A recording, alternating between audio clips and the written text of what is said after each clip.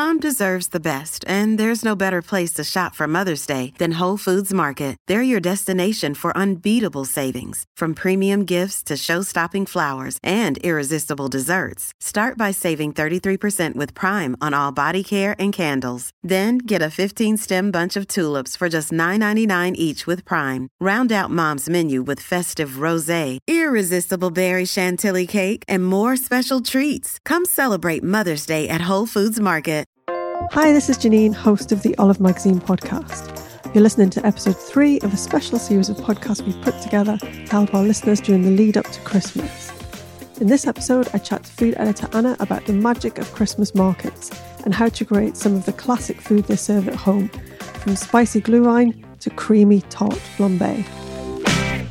So I'm delighted to welcome to the Olive Magazine podcast Christmas special this week, Anna Glover, who has written a fantastic feature on our Christmas issue, which is still on shelf, all about Christmas market food. You would have seen Anna in the issues, got a little byline pic there. She's food editor, writing across Olive. She works across video for Olive Magazine and for Good Food Magazine. And she's an all-round brilliant recipe writer as well. So welcome, Anna. What a fantastic introduction. Oh, Hi, Janine. It's Christmas, isn't it? Merry Christmas as well. Yeah, Merry Christmas. I've been listening to the Christmas songs today. Oh, good. Getting in the mood. Yeah, exactly. Not got your tree up yet, though. Not yet. In a couple of weeks, probably. Yeah. And I know that you're a big fan of the Christmas market, Anna. Yes. And they've always been huge in Europe, haven't they? But I feel like they're getting, or they were getting, especially in the last few years, a lot more popular in the UK. Absolutely. I think they're getting bigger and bigger every year.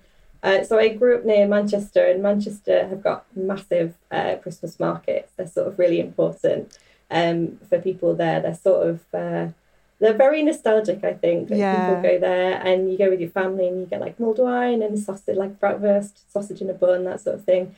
And it's the music in Christmas markets that really gets me. Like that's what like takes me back. And the big inflatable Santa on the town hall in Manchester, which they bring back every year. But so I absolutely love the music. They always play like the glockenspiel music, which is very like Lovely. Very festive. And I just love, I love those little wooden huts.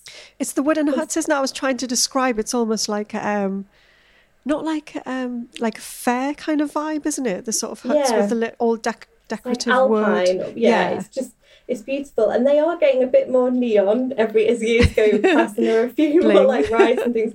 But it's like the sort of the big fire pits with the big hanging, swinging metal cages with like the sausages sizzling on them, which is the bit that gets me really excited, and those smells as you walk past. Yeah, I think someone at some point must have gone to, what we know, like various places in Europe, especially like Germany and Eastern Europe, have got they're huge there, and someone must have gone over there and thought, that is such a brilliant idea, I'm going to bring that to Manchester, and they really embraced it. I'm pleased they did. And so the London ones are getting bigger and bigger as well, but unfortunately this year we can't visit them, so we thought we'd bring them to the home, but some inspiration that we've sort of taken for this feature is I was lucky enough to go to Bad Homburg, which is near Frankfurt, last year to visit some friends for a holiday, which is lovely.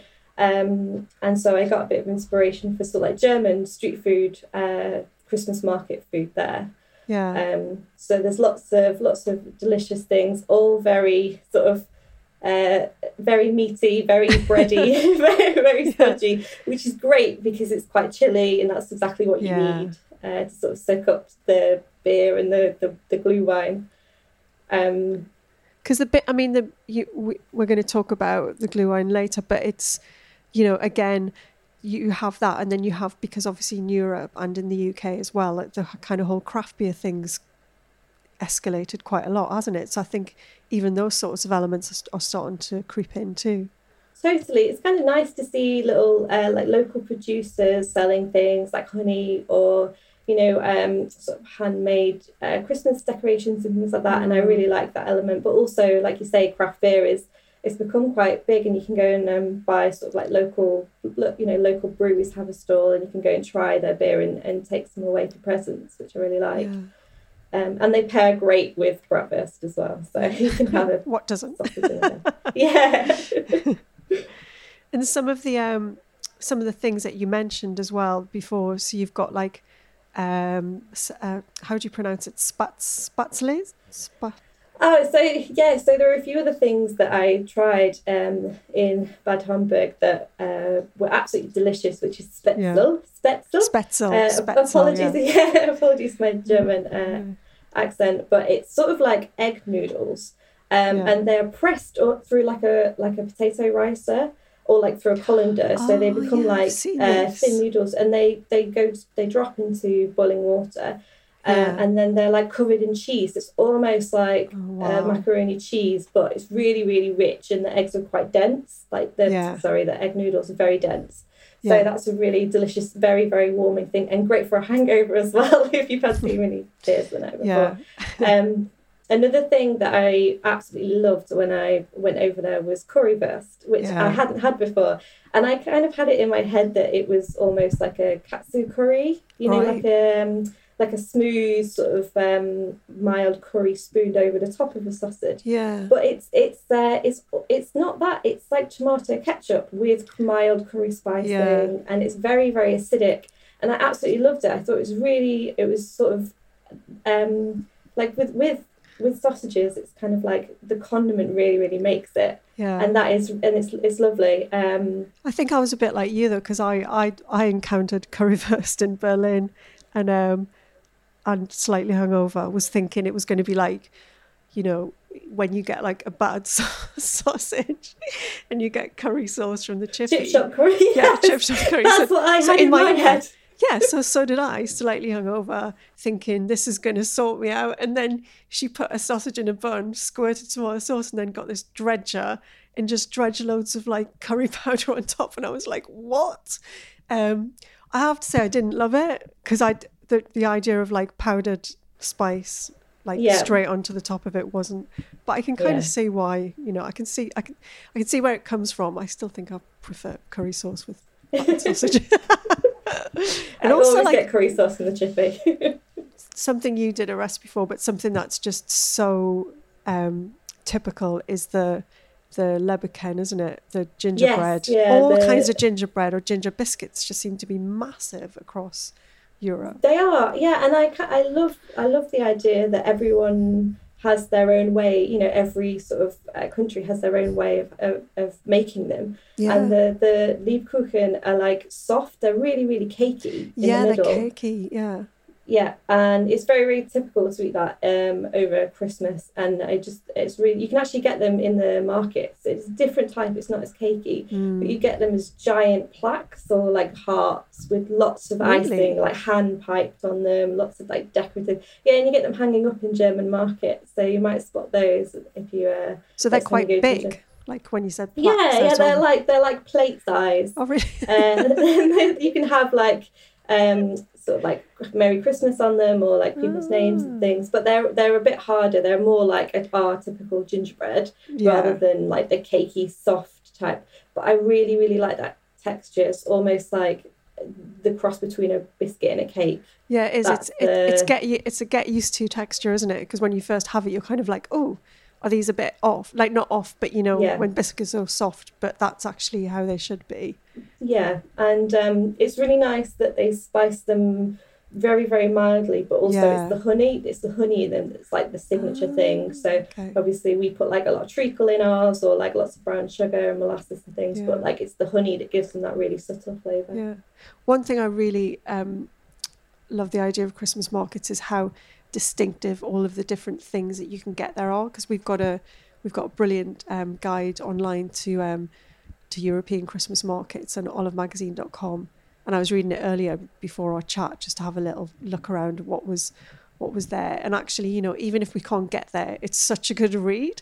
I was finding out about in Latvia, Riga, which has got a really famous Christmas market. And I learned that it was one of the first places to put up a Christmas tree as we know it in the town square. And that was in 1510.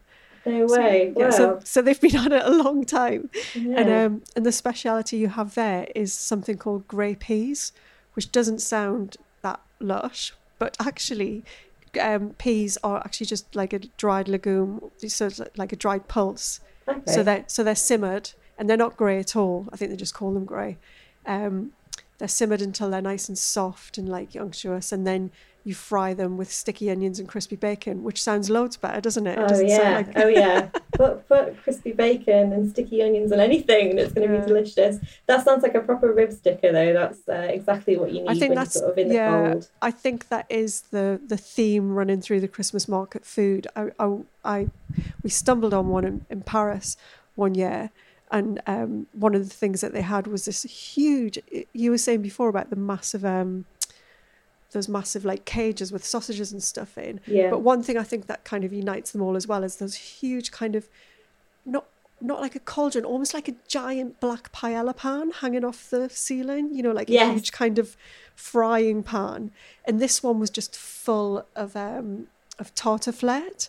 You know, so layers of potato and cream and bacon and cheese. So I got like a massive vat of that and just walked around the market sort of eating it. So I think stodge is the key, isn't it? We also have a recipe for Flammkuchen, which is kind of on a similar note to that. And it's a very, very thin pizza base, but it's got creme fraiche and then bacon and onions on it.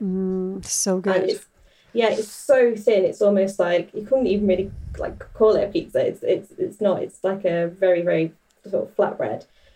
But it's honestly so rich and creamy, and it's ready in like 1 to 2 minutes when it's made in these wood fire ovens traditionally. Fantastic. But we've adapted it to the home kitchen, so you can try it. It's kind of like ski food as well, isn't it? Anytime the temperature drops, it's like you just want carbs. Yeah. I think isn't tart flambe? There is one thing I think was like carb on carb. I can't remember. Maybe it's just that classic pizza where you get like potato on as well. Tartiflette, is that tartiflette? Tartiflette, I think, is the dish is just the one I said, which is just the sliced things layered potatoes. Up into. Yeah, but there's definitely a kind of bread where you then get potatoes and cream as well, so you're like doubled up on carbs. But yeah, anyway, just talking about your Christmas market at Food Home. So it's such a beautiful feature, and it's really inspired me to think, you know, if we can possibly, and I think we can under the new rules, meet outside or maybe meet in our gardens, that we could be doing this. Yeah. Or you know, your family's round and you just want to make the most of like, you know, being outside. Maybe if you've got like a fire pit or a barbecue and stuff, you can kind of get that slightly, maybe with the back door open so you can jump in and get warm again. But you can definitely recreate that vibe at home, can't you? What other kinds of things have you got in the feature? I think that's the beautiful thing about this food, is that it is so hearty, and even you could like just put some mulled wine with it as well. Yeah. You are able to, you know, celebrate outside comfortably, distanced with your family, and sort of celebrate. But it's the smell of the smoke that gets me. That sort of like takes me straight back into a German market. And so definitely, if you so we've got some gorgeous bratwurst or currywurst, whichever you prefer. But if you griddle or grill the sausages on the barbecue, that will really take you straight back into the market. Yeah. What kind of sausages do you use for that then? So a lot of supermarkets do sell like specific bratwurst sausages, but if you can't get hold of them, then like a really good quality meaty butcher sausage would do the trick. So you don't want anything too spiced, nothing too herby, just really good quality. And natural casing is quite important as well, because you want that snap and that pop when you bite into it, which I think is quite important. Yeah, I think even some of the like you said, the supermarkets had, I know in the summer that they brought out kind of, you know, posher versions of hot dog, like not the mushy ones, but the ones with a natural case and snap and stuff. So they would work quite well, wouldn't they? And you haven't done the curry powder horror. You've actually made a nice little sort of spiced ketchup, haven't you? Yeah, that's the sauce. Yeah. So sometimes in Germany they would slice the sausage up into sort of coins and then toss it through the sauce. Oh. And so then you'd have a fork and you'd have the crusty bread or like a pretzel roll or something alongside it. But I thought what would be really nice if you made a sauce that you could just help yourself to, and like put it on all the sausages, which is really nice, rather than faffing around slicing them. But there are also a couple of other extra special condiments, because I absolutely love a condiment. So there are a few other things like, I know mustard is key, and then we've got some sauerkraut and things like that. So anything you want to put on it, even some pickles would be delicious. You could do like a little buffet of condiments. I love and that, then once like they're DIY. off the grill, that would be fantastic, especially if you've got a couple of people that you're able to, celebrate with in the garden. But the thing about them that I found is definitely about the size of them. So, like, obviously, if you get some supermarket sausages that are a bit short, and it's almost the celebration of the breakfast is how big they are compared to the bread roll, which is They're like they are the original comedy sausage, aren't they? They are. They're fantastic. Like the way they just stick out the ends of the buns. It's always a bit precarious trying to put mustard on those two sides, because if they drip. Oh, no. I was just thinking actually, because if you did get your barbecue out, and you had a kind of flat plate, you could do your flam cooking on the barbecue as well, couldn't you? Absolutely. If you've got like a pizza stone that goes on your barbecue, or even if you've got like a sturdy baking sheet or something, or a baking tray, that would be absolutely great. And why not, if you've got the barbecue lit? You might as well make the most of having the heat, and then just make sure you've got a good, because it probably will cool down faster than it would in the summer, a nice big bag of coals to keep on building it up, so everyone can use it as a little brazier as well and stand around in scarves, and hopefully cupping a nice big mug of mulled wine. So you've got quite a few nice ideas, haven't you, for like jazzing it up? So I was sort of doing a bit of research about the difference between Glühwein and mulled wine. It's always baffled me. There isn't, so from what I've sort of read, I don't think there is much difference. It's just that everyone has their own recipe, and obviously Glühwein is like the German word for it. And to me, it seems that everyone, you can spice it however you like, and I think every family's got their own little way of doing it. But it seems like Glühwein has all of the sort of like the things that are infused into it strained out, and they serve it in big vats or cauldrons, right? In German markets. Whereas mulled wine at home, you typically make it in a pan or something, and you'd have everything's infused in there. So a few tips if you're making mulled wine this festive season. Let's go, So I've used the typical like lemon orange flavors, and then sort of like cinnamon. But I think it's such a personal preference, like how sweet you like it, how sort of how boozy you like it, and you could almost mix it up with loads of different spices that you have in your sort of spice cupboard. So I've experimented with like cardamom and bay leaf. I've got bay leaves in this one as well, which gives it a really, really nice like a herbal note, which is really sounds great. Yeah, and then you could try with different types of peppercorns as well if you have some, just to give it like a nice like depth of flavour and depth of spice. And nutmeg is great in mulled wine. Also, if you've got some fresh ginger as well, that gives really, really warming notes to it. You've gone full on this one, haven't you? Because I'm looking, because I remember, I'm sure like with like when Delia makes mulled wine, she puts equal amounts of red wine and orange juice or something. But this is this is literally just the wine. This is the Glühwein classic. The Glühwein, which is just straight serve in small glasses, because it's actually even got an extra little tot of, well, it's not even a tot, 50 mils of brandy or rum added to it as well. So this is a nod to something that I saw in Frankfurt, which was forgive my pronunciation, but it's Feuer. Hang on, let me just grab it.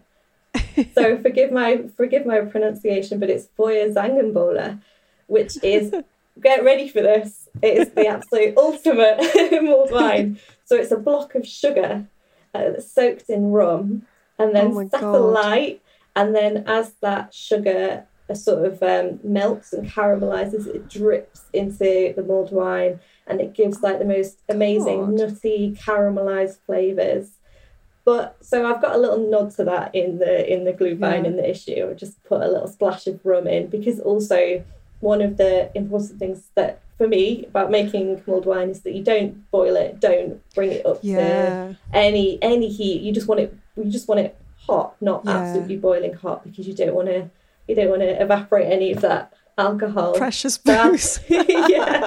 So if you add a splash at the end, it's almost like you're just compensating for any steam, any sort of like, but it also adds to the flavour as well, which is fantastic. It just cuts through all the richness. That description was just pure like Game of Thrones mulled wine to me. It feels very, it does. It feels like it should be in some like massive cathedral somewhere with like fur coats. But as you said, probably not one to try and emulate at home because, you know. I mean, maybe you could do like sugar cubes or something, but you can do. I mean, there's that cocktail, isn't there? Champagne cocktail where you put a sugar cube in the bottom of a glass and then you add a splash of, I think it's brandy or cognac, and then top it up with champagne. I mean, it's lethal. Yeah. Absolutely lethal, but delicious. But that's maybe more one for this summer. Yeah. Definitely. That's brilliant, Anna. Oh, well, thank you so much for coming and sharing all those tips with us. I mean, it's getting on. What time is it now? It's 4:20. I might just, I've got some mulled wine spices it's freezing outside. I might just go and knock myself up a little glass. But loads of tips for that. By the time this podcast's out, all of those recipes are going to be online as well at olivemagazine.com. So if anyone wants to go and check them out, do so. But yeah, thanks again for talking to us. Thank you. You've been listening to a special Christmas episode of the Olive Magazine podcast. We're having a break for the holidays, but we'll return in January with a new series, so please do listen out for that. In the meantime, you can find loads of brilliant recipes and helpful advice at our website, olivemagazine.com, where you can also listen to our back catalogue of over 200 podcast episodes. And if you're looking for a great subscription, why not take advantage of our special Christmas offer of $29.99 for every 13 issues, saving a huge 56% off the usual shop price. Go to buysubscriptions.com/olpod1220, that's OLPOD 1220, and redeem your offer today. Offer ends 31st of December. Have a great holiday, and we'll be back in 2021 with loads more great food and drink chat.